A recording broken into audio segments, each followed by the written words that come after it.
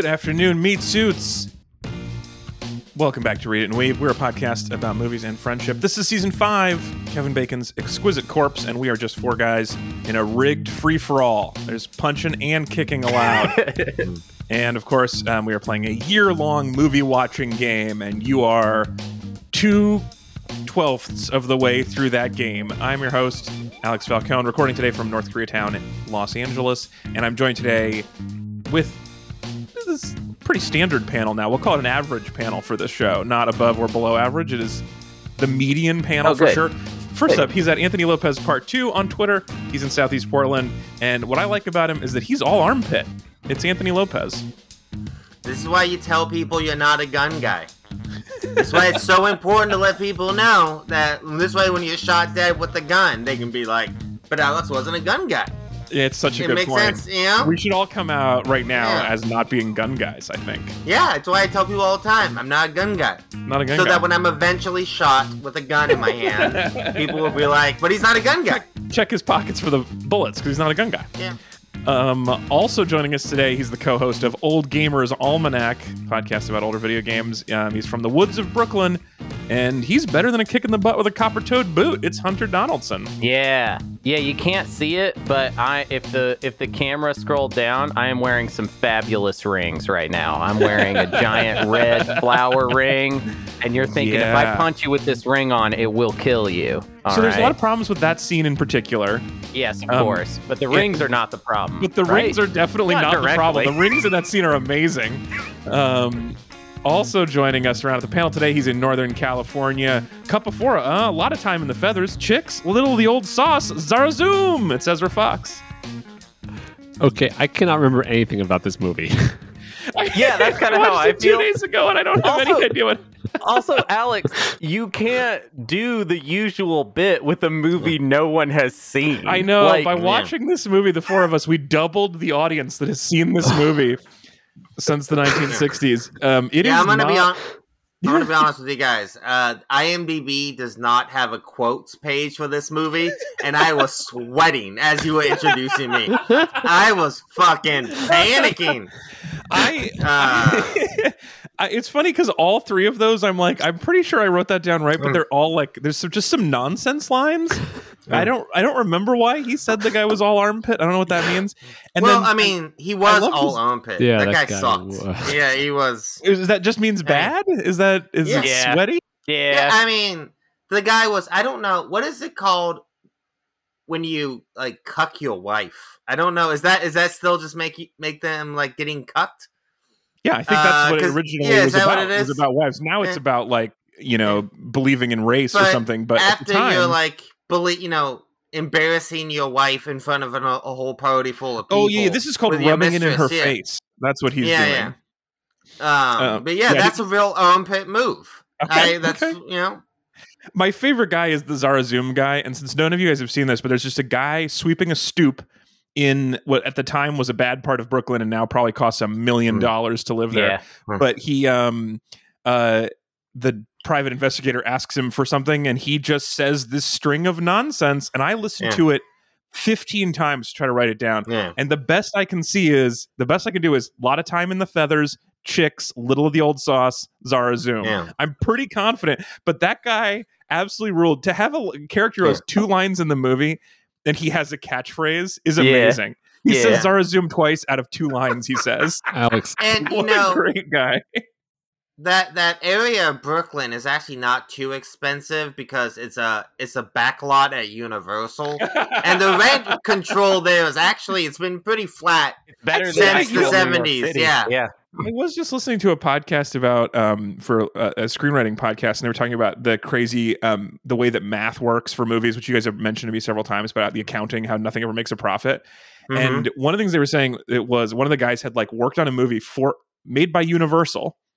And he was like, can we shoot this scene on the Universal lot? And they were like, no, it's too expensive. And he was like, what do you mean? It's yours. And they were like, yeah, but we make the movie a separate company and then charge them rent to be on our property. And we don't give you a discount if you're us. Yeah. And that's the craziest thing I've ever heard. The industry is so bonkers. But yeah, you can't afford to shoot there. So maybe the rent isn't actually cheap. It's a tough place to shoot movies. Yeah, that's Probably crazy. in the 60s they hadn't figured out that scam yet, but It's like if you owned your house, but you had to pay yourself. That doesn't make any sense, you know? Well, Yeah, they well- were very lucky with this movie when they went to the islands, the Virgin Islands that the Gilligan's Island was currently shooting. So they just used the Gilligan Island set. this is one of those movies where it looks like a Saturday Night Live set half the time, where it's just like they like Yeah. in the gay bar in New York they go into. It's just like it looks like they didn't even finish painting the walls of this set. No, It yeah, looks like not if at you all. sneeze, the wall of the bar is going to fall sketch. over. It's like it's Yeah. a set It's good a enough sketch. for a sketch, but Yep. not for a movie. Yeah, basically. it's very funny. But with that said, this movie kind of rules. I gotta say, I actually kind of liked it. It I did feels kinda- very much like a proto Shane Black movie. Like Shane Black saw this and was like, Sure. "Oh, this is what I'm gonna do with my career in my detective movies." I did kind of like it. Oh. It is a little bit of a blur. It felt a tiny bit generic, and we will come back to Yeah. all of this. We'll talk Yeah, more yeah, about the sure. movie in a second.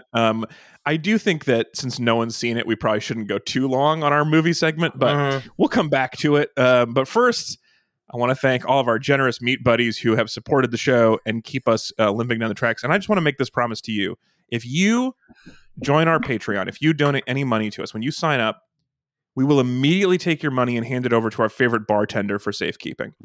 That The is vault. what we do. We give it to the vault. We put it in the back of his register along with a picture and a gun, and they just sit back there. And I'm not a gun guy, but I have one in the vault just in case. They just sit there. So if you'd like to join them and help keep the show limping down the tracks and help our vault fill up with money just in case we ever get beaten up, go to Metreon.com and you can support our deep indebtedness to various bar patrons. Ooh, I I got really a picture appreciate of we this. support the show. Sorry, go ahead. So we actually had to, have physical media for this one. Yes, we did. Not available on. By the way, in case you were like, "Wow, I want to be the fifth person who's seen this since the '70s," you can't. You have to buy. You have to buy it on DVD from Amazon. So wild that this movie that had not occurred to anyone using the internet to put this movie on it. That's what this movie was. Yeah, this is a air gapped movie. Yes. Yeah. But I was gonna say is like let's have a drawing for our for Meat Buddies, basically, right? So We'll send our copy to somebody. if you want to have your very own copy of PJ, This is great. Autographed by one of us. I will sign it or not, depending what you think is more valuable. No, we will sign it so you can't resell it. That's the point. But yeah, so if you're not a Meat Buddy yet, sign up and we'll do a drawing. I don't know, in a week. Is that good? Sure. Great, in a week. This is I guess we normally would have a structure for this. I guess do you have to ask for it? Is it only new Meat Buddies? No, How does this work? You're gonna get it whether you want it or not. Okay, I like this. If you're a Meat Buddy, even if you've forgotten and you stopped listening to the show, we are going to find you and we're going to send you a DVD of PJ. You cannot stop us. Okay, I'll put that on the docket for next week. So you have until what day would this be? Let's say, well, before we record the next episode, so we can announce you on the episodes. You have until Thursday the 10th to either become a Meat Buddy or stay a Meat Buddy, and you might win an autographed by one of us. And maybe I'll have Ezra. of PJ. I'm gonna have Ezra sign his name and then just handwrite the other three Yes. names. So Yes. I have to learn everyone else's name then. just the You're first gonna have to names. figure it out. Yep. Dang. You can look it up on the website. Yeah. So and on the if 10th, you don't we'll do a want the drawing. movie, Ezra will send you his PJs. One of the two. It's either the movie or some slightly used pajama pants. You're gonna get Only some five. PJs. I think one way that's or a the good deal. Yeah. You know? Yeah. That's a good deal. Secondhand PJs is a great idea. Okay, well, this is all just happened. Look at us adding content. All right, before we come back to the movie PJ, let's do a quick segment one, the news. So this week for the news, I want to do I guess I'm going to call this Reboot Watch until I think of a better name, which is there's just so many reboots happening, and I just wanted to get you guys take your temperatures on them. The first one, I just I'm good on Batman. Mm-hmm. I feel like I am. There's been 7 Batman. This is the 7th Batman of my life, and I feel like maybe that's enough. Maybe I didn't need another Batman. Maybe you're full on the Wait, Batman. how many how many Batmans have there been in your life? I can only think of. Oh, you're thinking of Michael. Okay, you're thinking of the other ones within the Okay, I get it. I get what you're saying. There's been like 6. Yeah, 6, and this is the 7th one. I'm including Will Arnett as Lego Batman to get to 7, but That's still, fine. It's a lot of Batman. And is this like Spider-Man where they have to do it every 6 months or they lose the rights? Why are there so many Batman movies? No, definitely not. Because, it's the opposite of that. Actually, they could just sit on it forever if they want. Why is it happening again? We're starting to get towards the Bat family, at least. So now you have Batgirl and right, sure. I will watch movies. Bat Dog. I should put that out into the universe. Yeah. Well, I mean, one, I'm excited for Michael Keaton, who's coming back as Batman in the DC in Batman Beyond? The Flash movie. No, in Batman the Flash and Batgirl, Michael Keaton is back. Okay, that's cool. In the old scene. But really excited. That's cool. I'm gonna see this new one this weekend. I like Robert Pattinson as an actor. I love Matt Reeves as a director. Yes. I love Colin Farrell as Richard Kind as the Penguin. I mean, it's what more could you possibly want? I mean, you guys have seen how Colin Farrell looks. Yeah, in this they movie. put We've him talked in a about it Richard before. Kind suit. I didn't know that. He looks like Richard Kind, but it's. I mean, okay. we got here's the better part Paul of this. Dano. Anthony, Looks though. great. Zoe They're going to Kravitz? get Anthony. Now they're going to get Richard Kind to play Colin Farrell in the In Bruges 2 in Touge. Fuck yeah! In Touche. Why are we in Bruges? I don't get it. I don't like it here. All right, what is happening? I accidentally shot a child. I'm not happy. Look, you got as good of a pitch as you could. There's no way I cannot imagine. I was going to say you can't pay me, but you definitely could pay me. Short of being paid, I could not imagine watching the new Batman. I don't know. I'm just so tired of you doing the same movie with a different actor. I get it. I'm with Alex. He's all sad. He's got a lot of money. I don't want to see it. I don't want to see it, and I feel like I have to because I like the cast so much. Yeah. But I don't. I have no. I saw a little bit of a trailer the other day, and it just made me feel like, why does this movie need to exist at all? It has no reason to exist. That's how I feel, anyways. Comic book movies make a bunch of money. I mean, that's right. Really Batman makes. I wish the trailer just said that. I wish it just said, "Well, these make a lot of money, so come give us some of the money. We don't want to make you watch any of the footage. Just give us the money." But yeah, I don't know. Especially after the. And I just mail Warner Brothers some superhero money, and we just call it a day. Like, here's your superhero money. Good job, buddy. Nice job. I feel like if you grew up reading comic books, it feels like you know that every 5 years they just start the series over with a different artist and a different writer, and you're used to what it means to be a fan of a character is to watch that character's origin story every 5 years. But as a person who did not grow up with that, the idea that a movie just gets rebooted every few years with the new cast, and they're like, no, but it's a little different this time. This time he shoots people or whatever. Like, I just could not possibly get interested in that, and I don't know why it's still happening. Well, it's again, just so frustrating. I mean, I know it's why it's happening. It makes money, but I don't know why it's happening creatively. I don't.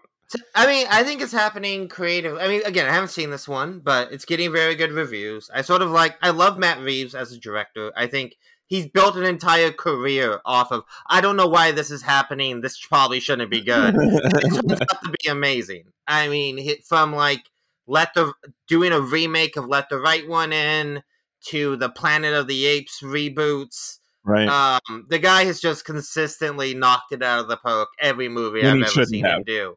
Yeah.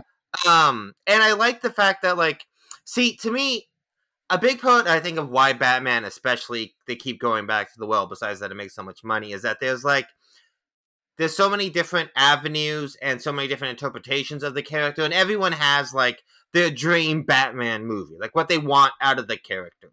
And to me, you had, the Nolan movies, which were, the Michael Mann, Heat-esque sort of, big action crime thrillers. And I like that take on it. I really, just on paper, the premise of okay, we're not doing Michael Mann. We're not having Nolan do Michael Mann. This movie, the pitch is Matt Reeves doing Fincher, right?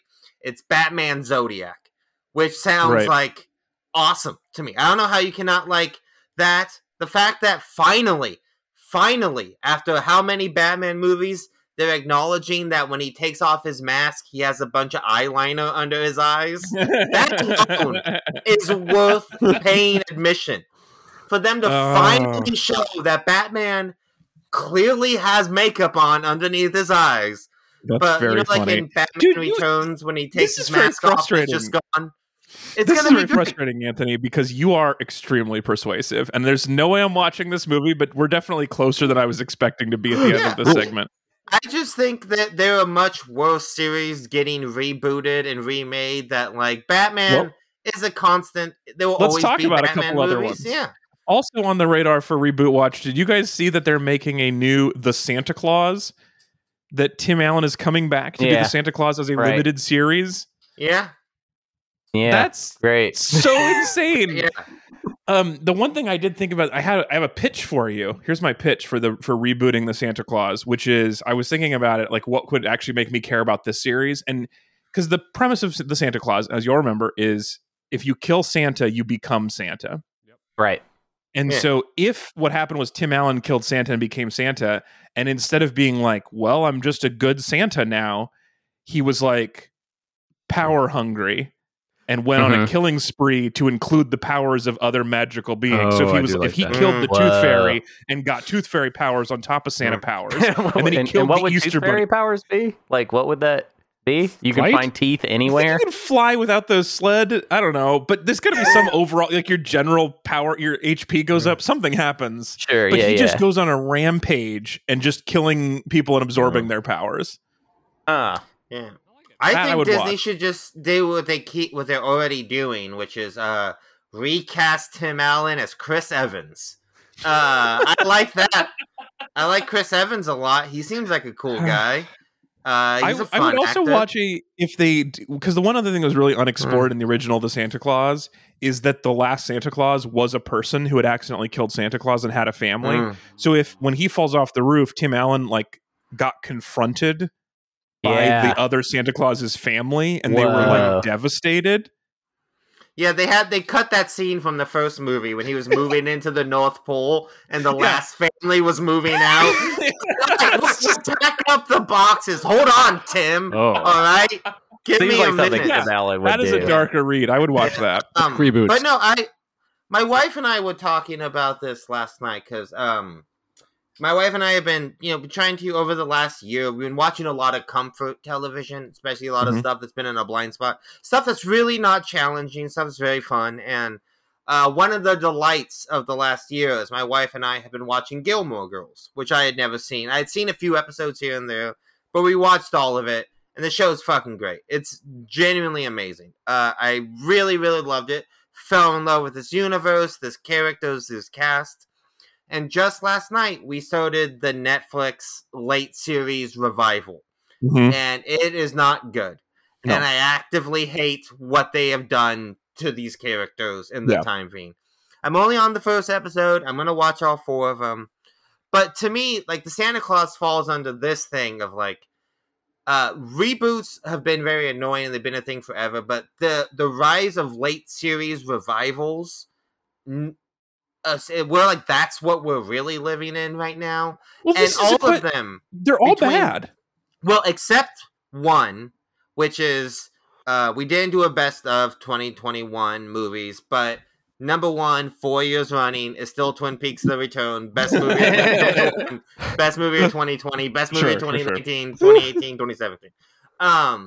But Twin Peaks: The Return is the one late series revival that is not only worth it coming back for, but surpassed mine and everyone I know who's loved it expectations in the most wild, inventive way it can. But we're just getting done with Sex in the City, and it seemed like people really hated that. Yeah, people didn't like it. Well, so these are all streaming services, and it seems like what streaming services have figured is that they will make their money back or better on just the nostalgia of casting the same people in those roles, and they've not made any of them good yet.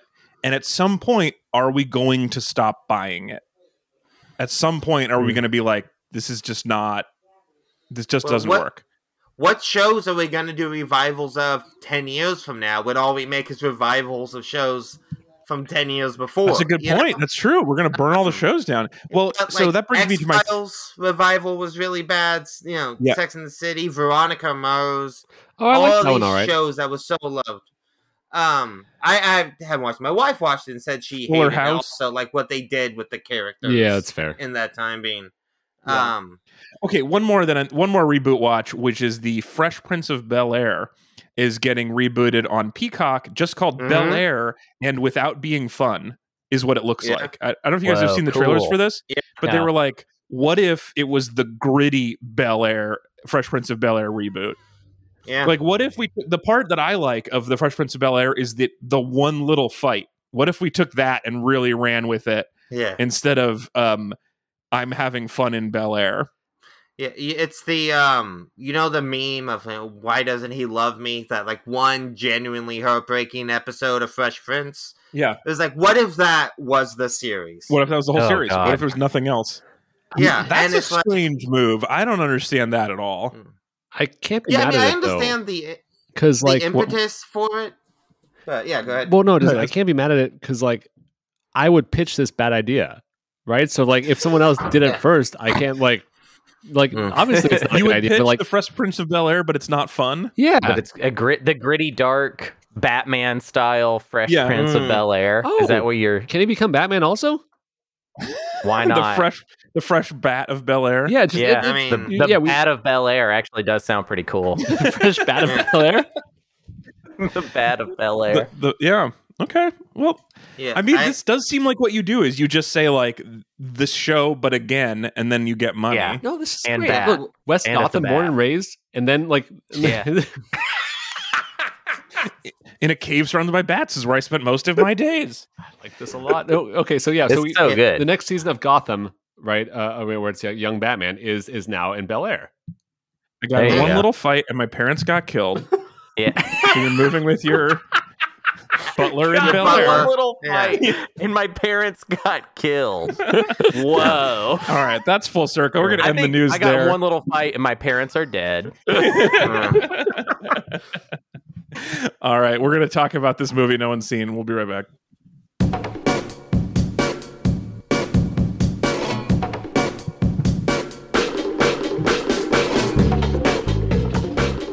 All right, it's time for segment 2, The Game. As you no doubt recall at this point, we're playing a year-long movie game called Kevin Bacon's Exquisite Corpse, where we move from movie to movie with common actors, just like the game 6 Degrees of Kevin Bacon. And if at any point we land on one of the games we pre-selected, the person who selected that movie gets 5 points, unless it's Hunter, in which case he gets 10 points because his pick was so bad we felt terrible for him.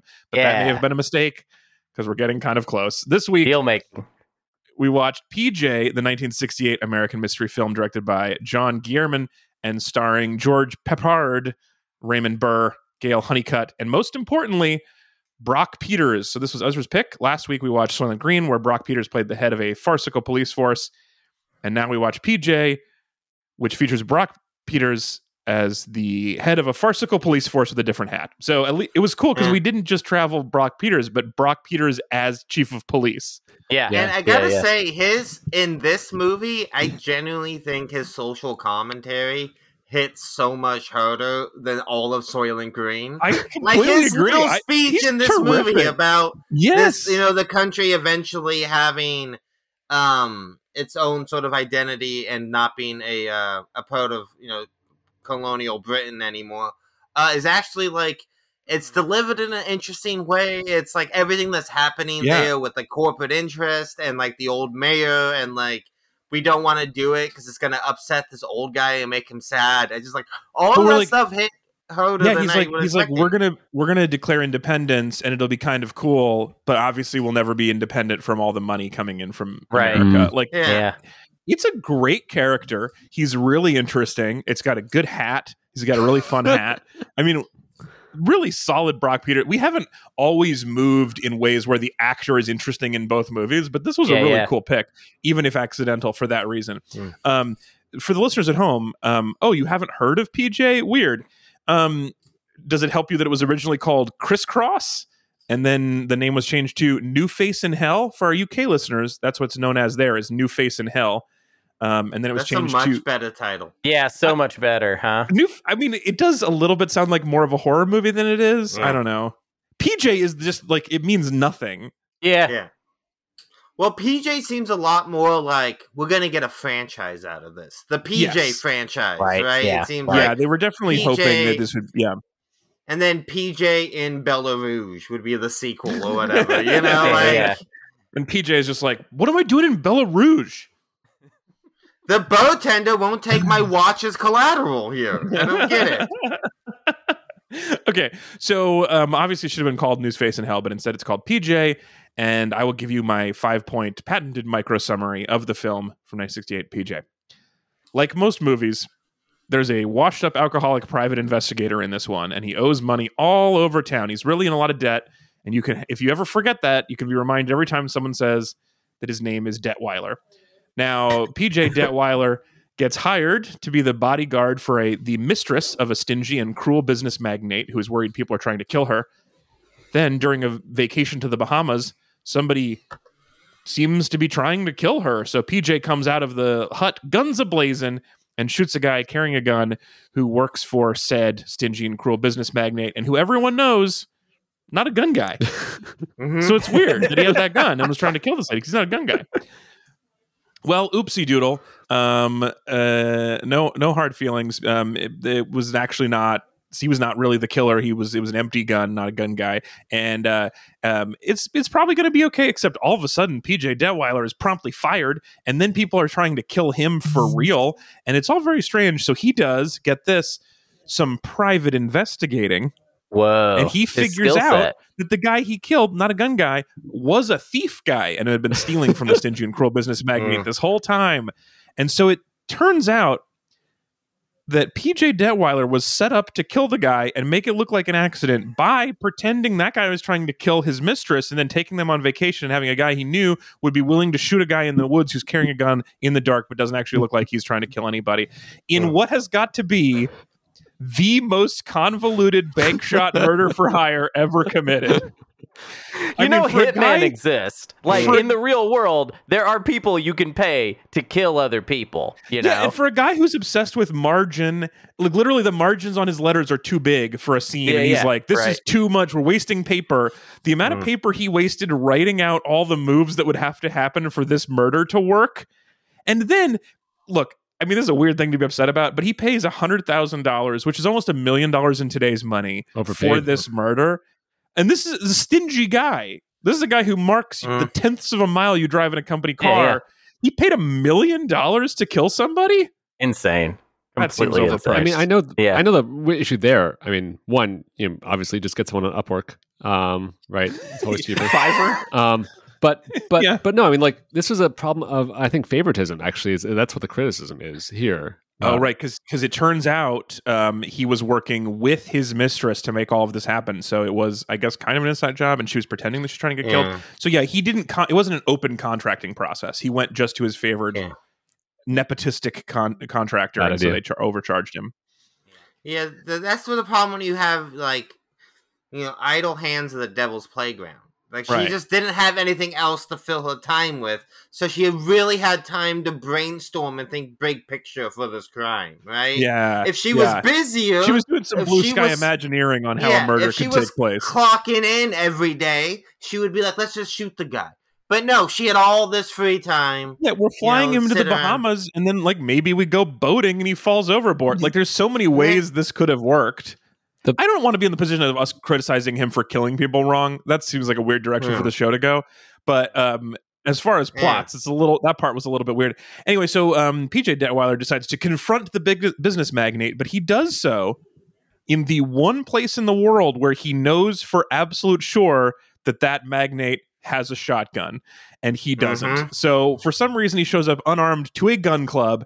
And then miraculously, he survives, but like the gingham dog and the calico cat, the magnate and his mistress shoot each other to death. And they both are gone. And then Detweiler is just back to being Detweiler. Yeah. And a franchise is not yet born. I love how confident the opening titles of this movie is. Those Like, they are so introduce good. this guy like he is the next big, like, This is James like Bond, he's for James sure. Bond. Yeah. Like, you're gonna love PJ. You're gonna know all about PJ. You know, Guys, I mean, this movie does have a lot of stylistic flares in general. Like, the music's really good. Some of the cinematography is really impressive. There's, like, a lot of kind of dopey, silly stuff, but then also, like, shocking violence. There's an incredible set piece on a subway platform where someone dies in one of the most inventive subway deaths I've ever seen. That before. And like that was an expensive looking. There's a real moving subway train in that stunt. Like, considering that the bars were shot on a high school musical stage, and then they just were in a subway train working with a subway train for that set was really fascinating. It's a good sequence, but there's a part where it just cuts. Like, I don't know if you noticed because it kind of moves fast in the fight scene, but there's a part where they get kind of tired of where they're going, and it just cuts to him being pinned to the subway, and they do not show him actually getting pinned to it whatsoever. Right? Let's keep it moving. Yeah. I was ready. Let's cut to the end. It's like they did it's like they were watching the Sports Center highlights of that fight. It's a red zone PJ fight. Yeah. We got a few seconds. Let me show you the best hits. So, okay. So we said when we were looking this up last week, I think Hunter, you found, but one of you found like the top review on Amazon or something said not bad, not good either. And so I definitely left this movie feeling like, yeah, that was not bad. It's not good, but it's not bad. Yeah. But Anthony, you are so pumped about it. And I'm wondering, because I did sit down and it occurred to me at the beginning of this that it would be funny if this was the greatest movie I'd ever seen. Like, for the sake of the show, if I just loved this movie. And I was like, I am going to love this movie. And I put a lot of effort into it. And there is a lot that I do like about it. But Anthony, did you come in here trying to love it? No, I went in with just such like a complete blank slate in terms of what to expect. Right? I really had I didn't even know this was a detective movie until it started. Right? I had no idea what this movie was going to be about. And they're all like, I don't think it's great, but it just like it kind of kept surprising me from like the very first scene when Raymond Burr is like measuring papers and like telling his wife to go away through his secretary. I was just like laughing hysterically. Raymond Burr absolutely rules in this movie. Yes. He's the villain, and he is one of those like one of the actors is trying harder than the other actors situations where it felt like Raymond Burr was like, I am making this my favorite movie, as like he did what I did. He came into this being like, I'm gonna fucking love this movie. I'm gonna love this. Yeah. Yeah, I mean, he definitely he was one of those actors that, I think a lot of people kind of associate him with like Perry Mason, or like I always think of him as like the villain in Rear Window, right? Who like barely says anything, and he's just like a presence. Yeah. And in this movie, I think he still has that same thing when he's like, I don't know how tall he is. I think he's like 7'3", 400 pounds. He's a big guy. Like 2 sets of knees just to get that high. Yeah. He's a big guy with just the widest head of hair you have ever seen. So wide. Mean, he makes Mike Pence look like a redhead. He's just the widest hair you have ever seen. And he just is such a dominating presence. And the way, like, there's a scene when he's complaining about how, like, you got to pick up the shotgun shells because they cost money. And it's just, all that stuff really just kind of tickled me. Yeah. I know it's a little problematic, but the scene where PJ just gets the shit kicked out of him in a gay bar was fucking awesome. I love that sequence. I just thought that was so good. It was really funny. Portrayal of the gay bar. There's certainly issues with the construction physically of the gay bar, but they all had a lot of very. There's a scene where he just looks up and you see increasingly dangerous rings on them, where they're wearing like the rings have multiple sharp fists coming out of them. I was like screaming, like howling. At the ring, that might be the best little piece of cinema that we've experienced this season. Is that ring gag? Yeah, the ring gag is so good. I feel like we said before, Brock Peters just like really brought it, and that scene was so good. So it's crazy that like the movie feels like this is an off the shelf '60s Private Eye movie that they were hoping would stand out more than it did. It just feels like they took a random mystery novel from the last 50 years and made a movie out of it. But then there are a couple of things that are so much more interesting and better than I thought. One of my favorite things was that like a scene early on, and then the big climax take place on this unlicensed hunting park where they have quail in cages, and then a guy pulls a lever and it opens and the quail flies up and they shoot it. And he's shooting these quail, and he's cruel, right? He's so cruel because he shoots one and lets it like be injured for a while. And then at the end, he almost is about to get away with it, but then the quails on one cage escape and like stop him from leaving. Like the quail they get revenge. The quail stop him from living. Like the quail actually come back and kill him in the end, which is such a funny thing to come full circle, is him being like, I'm cruel to quail, and the quail like, we got you now. It feels like it's just a crazy thing. This movie, if it had been like, I don't know, maybe like 20% worse or like 10% better, I feel like we would maybe know about it more. It feels like it's I think that's exactly right. Yeah. It just ended up in this like disappearing kind of middle category. Yeah, I think it's kind of fascinating to watch a movie though from a different era that is completely unremarkable. Like that's the thing about it, is that you're watching what the average movie would have been at this time, and you don't really see that. Like a movie has to be good or very bad in order for you to know about it now if it came out, That's such a good point. 1980. That's such a good point. Yeah, and we're only watching this. I don't think I emphasized this enough, because Ezra and Hunter have an insane 3-move strategy to try to get there and split Hunter's 10 points. There. However, because of that, it did end up with us being in this kind of interesting middle ground of cinema, where it's like not a huge budget, not a tiny budget, like just everything kind of middle of the road, which is so interesting. Yeah, you only ever watch this movie if specifically you are playing this game that we're playing. Well, I mean, I think that there's like, if you're like a like, I know like I saw a lot of things on Letterboxd, people talking about like some theater in Hollywood was doing like a 60s private eye retrospective, and was showing a lot of movies from this time period like that. I think it's interesting, like either in a game like this, or if you're trying to study this period in film history and this genre, like this is a movie you would come across then. Or really, the other thing is academically like that, right? The only other thing that's interesting, or the other way you'd end up with it, is sort of like the way, Anthony, you've talked about how you saw movies that were on Comedy Central in the 90s a million times. That like there's a certain kind of movie that ended up in early cable rotation, and for whatever reason, licensing or whatever, this didn't end up on Turner Classic Movies in the mid 90s or whatever. Which if it had, we would have seen it 1,000 times and would think of it as being like, well, it's not great, but it's a movie my dad likes or whatever. Guys, it's just like a classic dad movie. Turner Forgettable Movies? Turner Forgettable Even movies. easier to license. Oh my Easier, probably cheaper to license, but maybe you wouldn't want to lead with that when you call them. Yeah. Fair. Yeah, it's really interesting to end up there. One of the things about the cheapness of it, we talked about some of the sets, but also there's I think a standout fake pizza. Like, of all the movies I've seen, this has to be the worst fake pizza I've ever seen.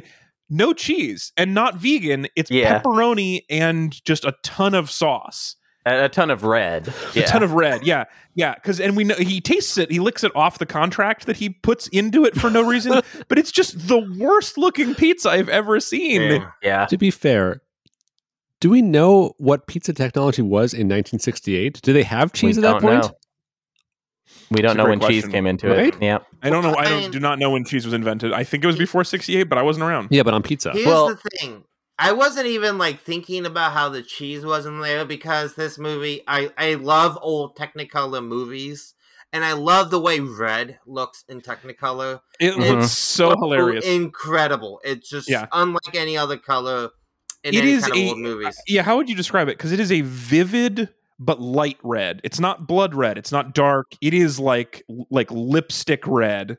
Yeah, and there's like a whole room, like the mistress in this movie has like this whole living room that's just all these super bright red walls, and like the sets just really pop in that Technicolor. I was just looking at that pizza being like, man, that pizza looks red in Technicolor. I love it. This is, but yeah, this is it looked good red where the technology. cheese should have been. It should have been white and yellowish, maybe a tiny bit of brown from the caramelization from cooking it. It was gross looking. Some other fun time period things. So that set was really cool and vivid looking, but also his office had a ton of cool art in it, but also he had this 1960s office with buttons built into the desk that would open the elevator door across the room and would it looked like cover some art or whatever. That was a fun thing. Other 60s things, they're at a 60s dance party that have a woman in a bikini swimming in a giant martini glass. Two women in bikinis. Sorry, I didn't mean to undersell. In a martini glass. Yeah, it was like Austin Powers with no irony. It was just yes, exactly. In that way that in 1960s dance parties, it's like they're on a grid. Everyone is exactly 3 feet from everybody in all different directions doing their 60s dances. It's a bummer too because it's just how much in the name of progress. But OSHA would never allow 2 women 10 feet high dancing in a champagne glass. It's just too much of a safety hazard. To be fair, true. The water looked gross for some reason. Anyone else notice that? The water didn't look good. It was a dirty martini. It was a dirty martini, real dirty. Well, the other thing I don't know if OSHA would have been, or at least safety culture would have accepted, is the classic 1960s bar in the car. The scene where they're driving and she just pours him a whiskey from the bar in the back of the car and he drinks some while he's driving off. Yeah. Also, no seatbelts. Also, no brakes. Yeah, so there's a bar, but no seatbelts or brakes in that car. See, that was the one scene after the movie that I was like, wait a minute, but who cut the brakes? If it was her, she really did endanger herself. What was the point of that? Yeah. That was the one sequence. Whatever. This was a bank shot. This was this was a very difficult shot. And they pulled it off. It just goes back to it, right? Just because you're a good mistress does not mean you're a good, project manager or contract killer. Well, very good point. Those are different skill sets. Because she did seem like she was great at being a mistress. Yeah. Yeah. She enjoyed living in that house and she seemed really fun. Yeah. She was I actually thought Gail Honeycutt was a really delightful part of this movie. And she's really, really good in this, yeah. And she actually is in a way that is used to distract you from the mystery and hide the ball. She's a really interesting and sympathetic character where she is look, I grew up poor. I'm not going back to that. But also, don't put me in front of the wife. And all these people are trying to hurt me, and it's not nice. I thought we actually got a lot of good character from her. Yeah. She was really interesting. That's true. Really good little dog acting. That's always tough to do. To act that well with a little dog, Yeah, great little dog. I really liked the scene with the older lady yelling at her in the street. That was pretty good. That was hilarious. Also, they tried because there's sort of a romance developing with her and PJ, and at one point, I'm pretty sure they fuck in a pile of money, which is appealing, but also I can see I see the appeal, but also money is so dirty that I'd rather be in the dirty martini. Well, maybe money wasn't gross yet. Money might have been clean in 1968. We don't know. Maybe money got gross. Yeah, there's inflation of also our grubby fingers. Yeah, our fingers got grubbier, and so the money got grosser. That's a fair point. But also just uncomfortable. Money is not a soft. Yeah. Also, they were dollar bills. It's it's got angles. Yeah. And it's dollars. There's a lot of it. It was weird. It was a weird choice, right? Yeah, sheets. Yeah, for sure. For instance, yeah.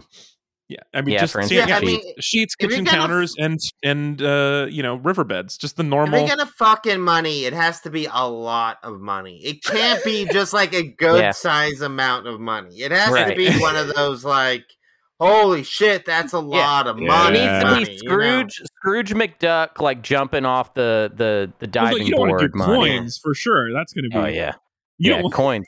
They get stuck in places.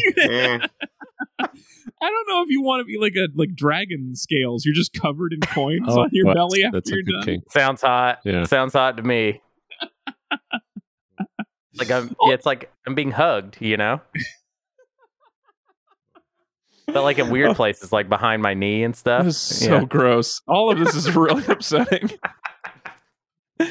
Oh, man. Well, how much more is there to say about this movie? It feels like there really isn't. Good. Yeah, I feel like we did it. Yeah, we basically did it. Well, we do have one really interesting thing to do now. So that brings us to segment 3, the master list. So now let's go back over our list of movies. This is our 8th movie of season 5. And now we have to rank it for quality. So from 1 to 8, let's start with you, Hunter. Where do you think PJ from 1968 should land? Just I don't pick even a remember number. the list. I know the Transformers the movie is at the bottom, and that I'm rooting for the Transformers the movie. I think we should start doing the thing when we kind of build a consensus. Is this top 5 or bottom 5? And then we'll kind of figure out where it fits. Okay, we'll do top 4 right? or bottom 4. Okay, Hunter, top 4 or bottom 4? I think it's bottom 4. Yeah, I think probably that seems right. Yeah, I think so. Okay. All right. So it's below Apollo 13, which somehow is 4th, despite being the best movie ever made. So I guess the real question for me, so I think it's clear that it's above the Transformers, the movie. Yeah, sure. Fine. I think it's probably below The Life Aquatic with Steve Zissou, but I'm not sure. But is this better? So let's start here. Is this better or worse than Soylent Green? I think this is better. I think it's better. I think it might be better. Yeah. No, I think we can all agree that it's better. I think that's a solid choice. So it really does come down to Steve Zissou. Is this better or worse? Is this going to be 5th or 6th? Is this better or worse than The Life Aquatic with Steve Zissou? I think it's worse. I think this is worse. Yeah. I think this is 6. Ez? Yeah, I'm fine with that. I think we ended up in 6th. I think it's solid. We have at least easy consensus here. So we're PJ from 1968 on the master list of quality of all movies we've watched for the show in the calendar year 2022. Now, are we sure we don't want to move up? Because we can do anything. Are we sure we don't want to move the Transformers the movie up one, though? That's what I'm wondering. Is that... Wait, we've never talked about moving stuff after we've watched other movies, because if so, we should start with Apollo 13, which should definitely be above right? Hey, I'll make you a deal. If we can bump up the Transformers, because honestly, Soylent Green was just boring. I could barely even pay attention. It was pretty boring, but it was not as it was boring, but it wasn't like seizure inducing. It wasn't like. Well, I'm telling you, the Transformers the movie was hilarious if you turn the speed up double time. It was so no, funny. I can't. Okay.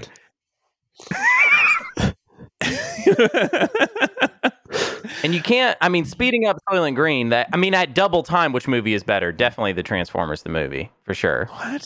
I watched them. Anybody else want to? Okay, so this Hunter's made the movement. Does anybody want to reconsider our choice of the Transformers, the movie, and our placement of that in comparison to Soylent Green? I will make any changes as long as we can move Edge of Tomorrow to its rightful position at the top. Ooh. I second that movement. No, okay. I'll put Edge of Tomorrow over Third Man if you guys give me 1 point from your 10 when you win in 2 weeks. No, corruption. No. Guys, the list is sacred. Okay. You cannot move stuff around on the list. All right. The list is locked in. It is what it is. So I thought that too, Anthony, and I'm with you on that, but Hunter made a very good point a second ago, which is we could do anything. Yes, could do I was anything. persuaded by that. The list is the list. Okay. It's not That like is a it. Disney This is the list. vault, This is the way. Yeah. No, Okay. it is the list of the greatest films of all time. If we start moving things around, we have no integrity. All right. That's fair. We would lose all our integrity. I gotta pick something worse than the Transformers the movie. That's all you're telling me, basically. Yeah. That's a possibility, but also I will not compromise my integrity, and that's another very good point you've made, unless I can get 1 point when you guys score 10.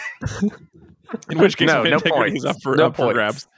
Okay, so which reminds me, now it is time for our final pick, segment 3.5. It is Hunter's turn.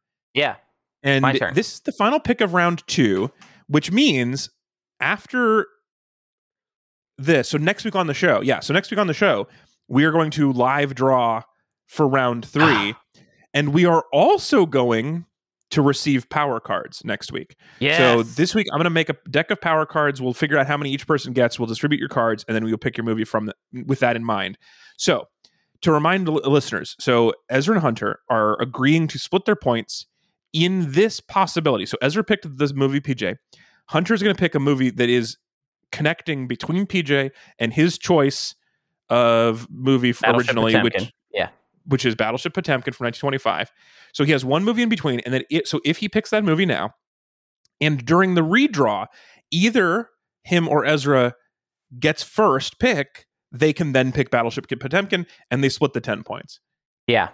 Here is, or if it's here's the other thing that could happen though. is if it's not one of you two, Anthony or I would be in a position to negotiate on getting to Battleship Potemkin anyway. And I will say this, Hunter.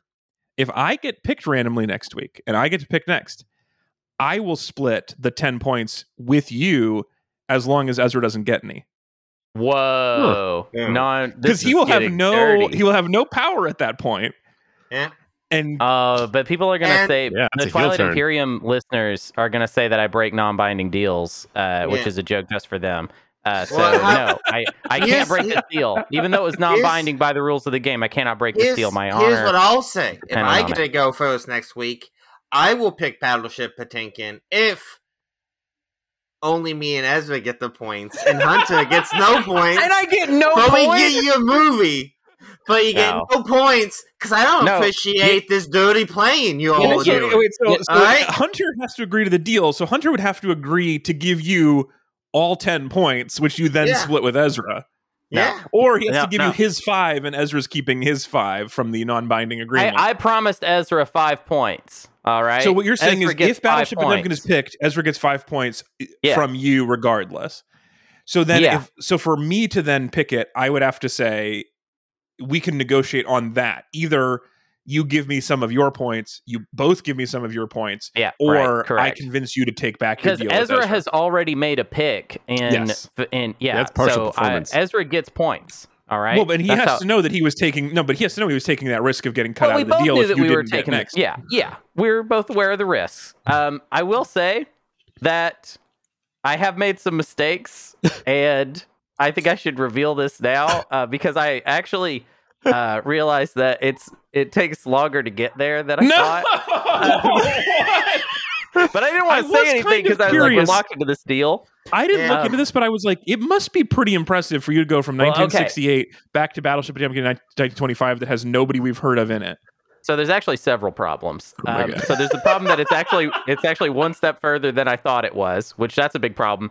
And the path that I've charted for us, I failed to find out if one of the movies, the movie right before Battleship Potemkin, is actually available to be watched by living humans on the internet. Oh, wait, that's a separate problem. You can pick the movie, and then we can figure out that we can't watch it. But I don't think you have to. That's not your fault. Oh, that's awesome. That's awesome. Okay, then we don't care about that. So my pick then is the 1989 film. What? The German. We're going that direction? Yeah. It's an interesting path. So the 1989 film, which is called Hard to Be a God, which is actually a movie I've talked about before on this podcast, except I was talking about the 2013 version of this same story, and it features Werner Herzog and notably Gail Honeycutt. Oh, nice. Oh. So, and it looks bad. But after this, we get to Mikhail Gluski, and he can get us to Battleship Potemkin in like 2 movies, or in like, so there's one movie, and then we get to our main guy, and that gets us to Battleship Potemkin. So what you're saying is, you during the redraw next week, you need it to be both you and Ezra back to back, that's or correct. You're going to have to loop someone else in on the deal. That's correct. That's correct. Oh my god, this movie looks fucking wild, Hunter. Yeah. All I'm looking at is this guy's hair. Holy shit. So I charted this path partly because I wanted to watch this movie, because for my next pick, I want to pick the other version of Hard to Be a God and make us watch both. So I will also say, though, if you recall, so not only is there an option to get to your movie in 2 movies if you get really lucky on the redraw, there's also a possibility that it could be one or the other of you and a power card that will get you where you need to go. Exactly. And the other thing, too, is that because there's that Gap movie, we'll have to figure out what to do with that. And I'm telling you, there is no way to get a hold of these movies that are in between Hard to Be a God and Battleship Potemkin. So we will be able to get Es ist nicht leicht ein Gott zu sein. We will be able to watch that. Amazon. It's on Amazon. Nice. Yeah. Streaming on Amazon. Yeah, streaming. Nice, yeah. Nice. It's like $1. I've never seen that before. Actually, Ooh, it's they don't even want 99 the full. cents. They don't want the full $2 for this one. That's They don't great. even What think a it's deal. worth $2. This movie, What even a though it has deal. Werner Herzog in it. That's pretty Yeah, cool. Yeah, well, I love this Werner I'm Herzog. excited about this. Yeah, we got Herzog and we got Gail Honeycutt apparently. Yeah. And we've got this wild hair. This is a West German, Soviet, French, Swiss science fiction film. This is going to be fascinating. So Yeah, I'm we're so watching Hard to Be a God, 1989 next week, and it seems like, unless the power cards line up, unlikely that we're ever going to score any points in this game. In fact, it might be, depending on who gets picked, it might be easier. If it's Anthony or I gets picked next, and we get a good power card, it's possible, just as likely that one of us will score on our own next week. If I get picked next, I'm just straight up going to Jack Reacher through Werner Herzog. Okay, fine. I mean, that's just how the game works. But right, so Ezra's playing for chaos, Hunter's playing for difficulty, and Anthony's playing to watch movies he wants to watch. Yeah, I'm just trying to watch good movies over here, guys. I want to suggest a house rule. Mm-hmm. If you chart a course that involves finding a movie that there is no way we can get a hold of, I think you should just be able to skip it to the next movie. Because if we just can't watch it, I don't know how we resolve that. Wait, but okay, so here's the problem with that, though, is now you're saying there's an incentive to pick an impossible movie because you get it for free. So no, you're I'm just saying whenever I pick let's face it, I'm it the doesn't only one help who's the going to pick three of impossible us. movies. Yeah. Yeah, it doesn't help the three of us. There's no situation where one of us is going to be like, we need an obscure movie that has not been released publicly in order to get where we're going. That only helps. Be reasonable. House rule, Hunter wins. How much research am I supposed to do? I was so surprised when I realized I couldn't get it. And they have Wikipedia articles, but you cannot get them. There's no way to get a hold of this movie. You know, there's not even a DVD. Two options even. I think we have two options. We have to do a reenactment. Obviously, yeah. Can we find a shooting script? Yeah, we'll put together. Read counts. How are we going to find a shooting? They're both Russian movies. We're going to find a shooting script that someone translated into English. Well, no, we'll find the shooting script and we'll just put it into Google Translate. And then we'll just do a table read. This will be the craziest episode of Read It and Wait for sure. What's the movie that we're trying to get to? All right. That what is it? So okay. Yeah, so here I have it open right here. So it is. I put in the different actor because I was doing a whole lot of. I did 2 hours. Oh my god! I will say my least favorite part of the season is when it's my turn and I have to have all these tabs open and go through all these actors. It is time consuming. Yeah. That's why I might have to switch to Anthony's methodology of just being like, "What's my favorite movie that's available after this?" So once we get to Hard to Be a God, there's this actor Mikhail Gluski. And he was in 2 movies with Alexander Antonov, who was in Battleship Potemkin. The two movies he was in. 2 options available next. Yes. And one of them's called A Girl with a Temper, and the other is called The White Poodle. And I have extensively searched the internet for both of these movies and have found nothing. There's IMDb entries for them. There's a really in-depth Wikipedia article for A Girl with a Temper, but they've never been released on DVD as far as I can see. I saw someone write a review where they mentioned in their review that they had a print of this movie. And that is the only allusion to owning this film I've seen. You should email that person. Yeah, see if they'll take a picture of each IMDb frame. And then user review. They didn't leave anything for me to find with them. I will say I'm liking the screenshots from The White Poodle, the 1950s Russian movie. They actually both look really interesting. It sucks because I actually I had planned this route 2 weeks ago, and I just realized today that you can't actually watch either of them. So, well, we'll figure. I guess I'm not. I don't think we're going to accept this. Oh, you know what? The book exists for A Girl with a Temper from 1893. Maybe we read the book that got translated to a movie, and we call that good. All right. Yeah, that's something. Okay. It'd be kind of weird to have on the definitive list between One Flew Over the Cuckoo's Nest and Edge of Tomorrow a book. It might be a little weird, but I'm down. We make some assumptions about what it's like. All right, cool. Well, then I'm solid in my choice that I'm picking the 1989 film Hard to Be a God.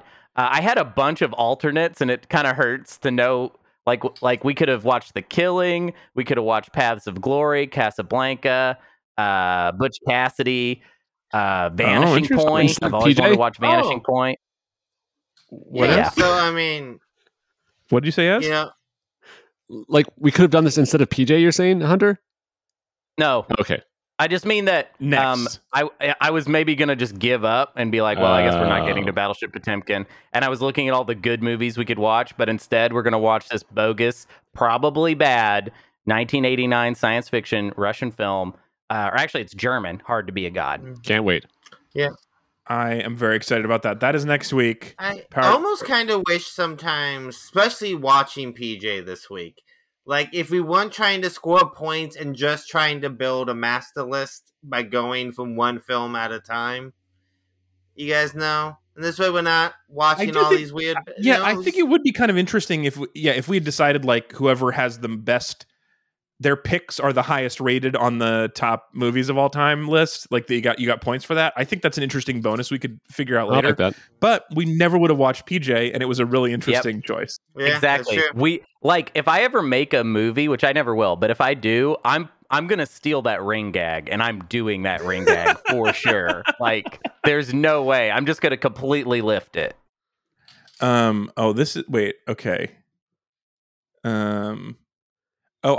I found a 38-second clip from Girl with a Temper on YouTube of That just counts. From a Russian website that documents trains in film. There's a 38-second clip of a train that has been cataloged here, featuring a steam locomotive, VL1 passenger cars, and a crossing. Okay. There we go. We got. Sounds like we're in crazy business. Website. Guys, just really curious. Does anyone think we've convinced anyone to want to watch PJ during this conversation? I will say we definitely convinced people to want to watch Third Man because a couple of people have mentioned it to me. Okay. I'm going to get, and we put a hard sell on that. I'm going to guess, given our light sell here, we have not. Although we might have convinced someone to eat pizza just because we mentioned that enough. I mean, real fast. Third Man, you mean the greatest movie ever made, as according to the Read in the Week? Yeah. Consistently ranked the greatest movie ever made, as long as you don't include Apollo 13 where it belongs. Okay, so really quick before we go, segment 4, the business. Got a couple of things we need to check in with from our mailbag. First up, we got a spreadsheet update, Hunter, from your buddy Goondock. That's one of yours, right? That's a good joke just for me. Yeah, just for you. But Goondock sent us some season 5 trivia. So just to keep us updated on the stats, Owen Wilson and Nathan George are still the only two actors who could have been used to score points. Those were where one of us brought a movie close enough, and then the other person did not choose it. Yeah. Right. Also, Wilfred Hyde White is the only actor to have appeared twice that wasn't used to jump between movies. So that was he's like our fun, like mystery recurring character so far, because he was also in this one today. Right. And also the 1970s is currently the only decade with 2 picks.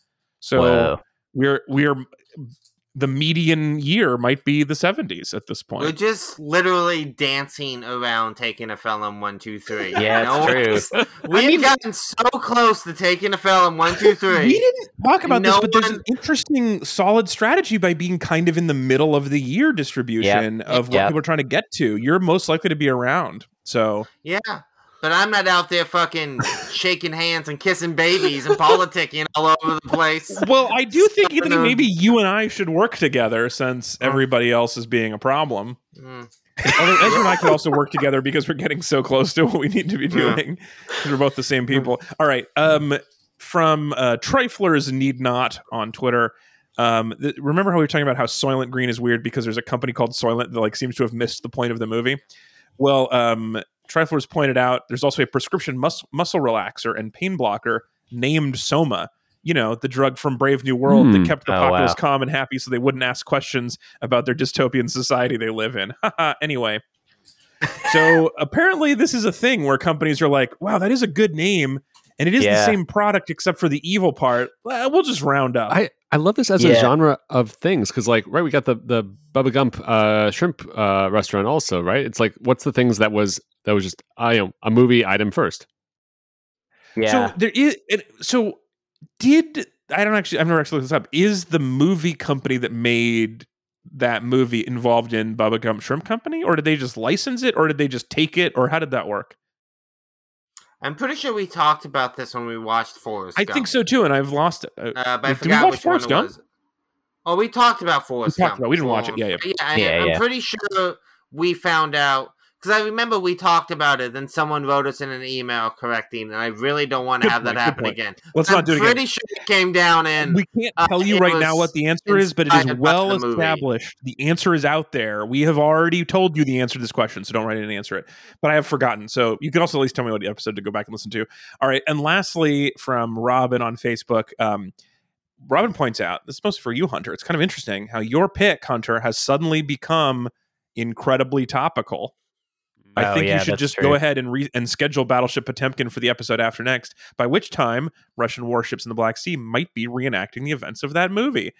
And, we, as everyone knows, they turn to us whenever there's global catastrophe. They turn to the four of us to hear our opinion of what's going on. And Robin says she's particularly eager to hear all of our thoughts on how the expansion of the modern battle space into social media fits into Clausewitz's concept of Krieg's Theater. Anyway, so we have a lot of good stuff to discuss as this movie comes closer. Does that make you feel weird at all, Hunter, about that pick? Yeah, it does. I was like hoping maybe that we just wouldn't talk about it, that we just skirt around it, but I guess not. Thanks, Robin. Robin is always available to make things worse. When I posted the episode last week, the bonus episode this week with my table read and reenactment, my live radio theater of Sex and the City with a mummy, Robin was the first one to write in and say not gross enough for her. Whoa. Which is a strange, of all the problems to have with that script, and there are many, that's kind of a surprising one, I think. Also, you don't go to Alex for gross. It's just not really me. It's so funny. This was me going as far as I could into gross, and it's got some gross stuff. And it was very embarrassing for me to hear my friends reading the script because it's so gross. Not good enough. Not good enough. You just got to get grosser, buddy. You got to go. You got to get nasty. You got to get in the muck. Dry muck. There's a part where his finger breaks off inside her. Anyway, it's gross. Ew. Yeah. See. That's pretty gross. It breaks off. It's accidental. Like it was on purpose. So it's he was using it. It's fine. He broke it off and used it while he was doing other things, and then he took it back. Oh no. Okay, it's hot. Yeah, you get it. All right. Well, thank you, Robin. Thank you, everybody who wrote in. If you want to tell us that something is not gross enough, we always love to hear from you. Podcast at read-weep.com is the email address. Podcast at read-weep.com. We really appreciate everyone who writes into the show. We're also on Facebook and Twitter, although I sometimes forget to check those, but I'm always here on the email. And I try to remember. I mostly see Twitter for sure. So please let us know what other stats you've noticed, what other movies you like us to pick, any important philosophical underpinnings of modern warfare. We'd love to hear your questions. Can't wait to talk about more of that. And we really appreciate everybody who writes into the show. Thank you so much, everybody, for listening to the end of round 2. It's going to be a big swing next week. Next week's stuff's going to get pretty interesting. So we're going to, with the addition of power cards, I suspect we are going to have a really interesting time with future movies. I think we're going to start scoring points a lot faster in the next couple weeks. Although I think it is also going to make all of our research a lot more exhausting, because I'm going to have to think not just of movies with these actors and every movie they've been in, but also whatever my powers are, and then the same set of movies all over again. So if I could go 2 movies, I know I can get anywhere, but also how? Ugh. Alex, how do people become Meat Buddies one more time so they can join the excellent drawing for the Thank you so much. I really appreciate you remembering, because I'd already forgotten we'd agreed to that. So if you want to get a copy of PJ and be the 5th person to watch it since 1968, you can become a Meat Buddy by going to Metreon.com. It's just like Patreon, but I made meat at the beginning, so you didn't have to remember. But you can also search for us on Patreon. And we would love to get or continue your support. Everybody who is a Meat Buddy as of this time next week, as of Thursday next week. Are we extending this offer to people that live all over the world? Like, are you ready to pay like $70 to ship this, to like France or something? 70 seems high. Do DVDs still are they still regionally blocked? Oh yeah. Yeah. So whatever, if you're in an area that can play whatever region DVD this is, nice. DVDs. Are we region run? Yeah, hell yeah, America. We're still Region 1. Good fast thinking. Good fast thinking there, Alex. I was like, I found a loophole, and you were like, I found a loophole to the loophole. If there's one thing I'm good at, it's fighting bullshit with bullshit. Well, yeah, we'll see. I don't know. If somebody wins from France, yeah, we'll figure it out. Maybe we'll figure something else out. We'll bring it to you. We'll fly to France. Yeah, I've been looking for an money. excuse to go, so this works for me. If you live in France, we'll figure it out. Can we drop ship it from Amazon? Would that be easier? Yeah, I don't know. Maybe. Well, you won't get this. Maybe we'll send you a Dropbox link to the movie. We'll send you a copy, you know? Whatever a legal version of that is. Yeah, you can get our legal backup copy. Anyway, please become a Metreon and enter into our drawing to win this movie you don't want to see. It's not bad. It's not good either, but it's not bad. Yeah. And we appreciate everybody listening. Thanks. And we appreciate our meat buddies who are already on board the show. Thank you so much for being here. Hunter. Yeah, hey, thank you. Anthony, always good to talk to you. Always good to talk to you, buddy. And Ezra, rounding out the panel. Thanks for being here, buddy. Of course. Good luck in your draws next week, everybody. We'll talk to you next week. Goodbye. Bye.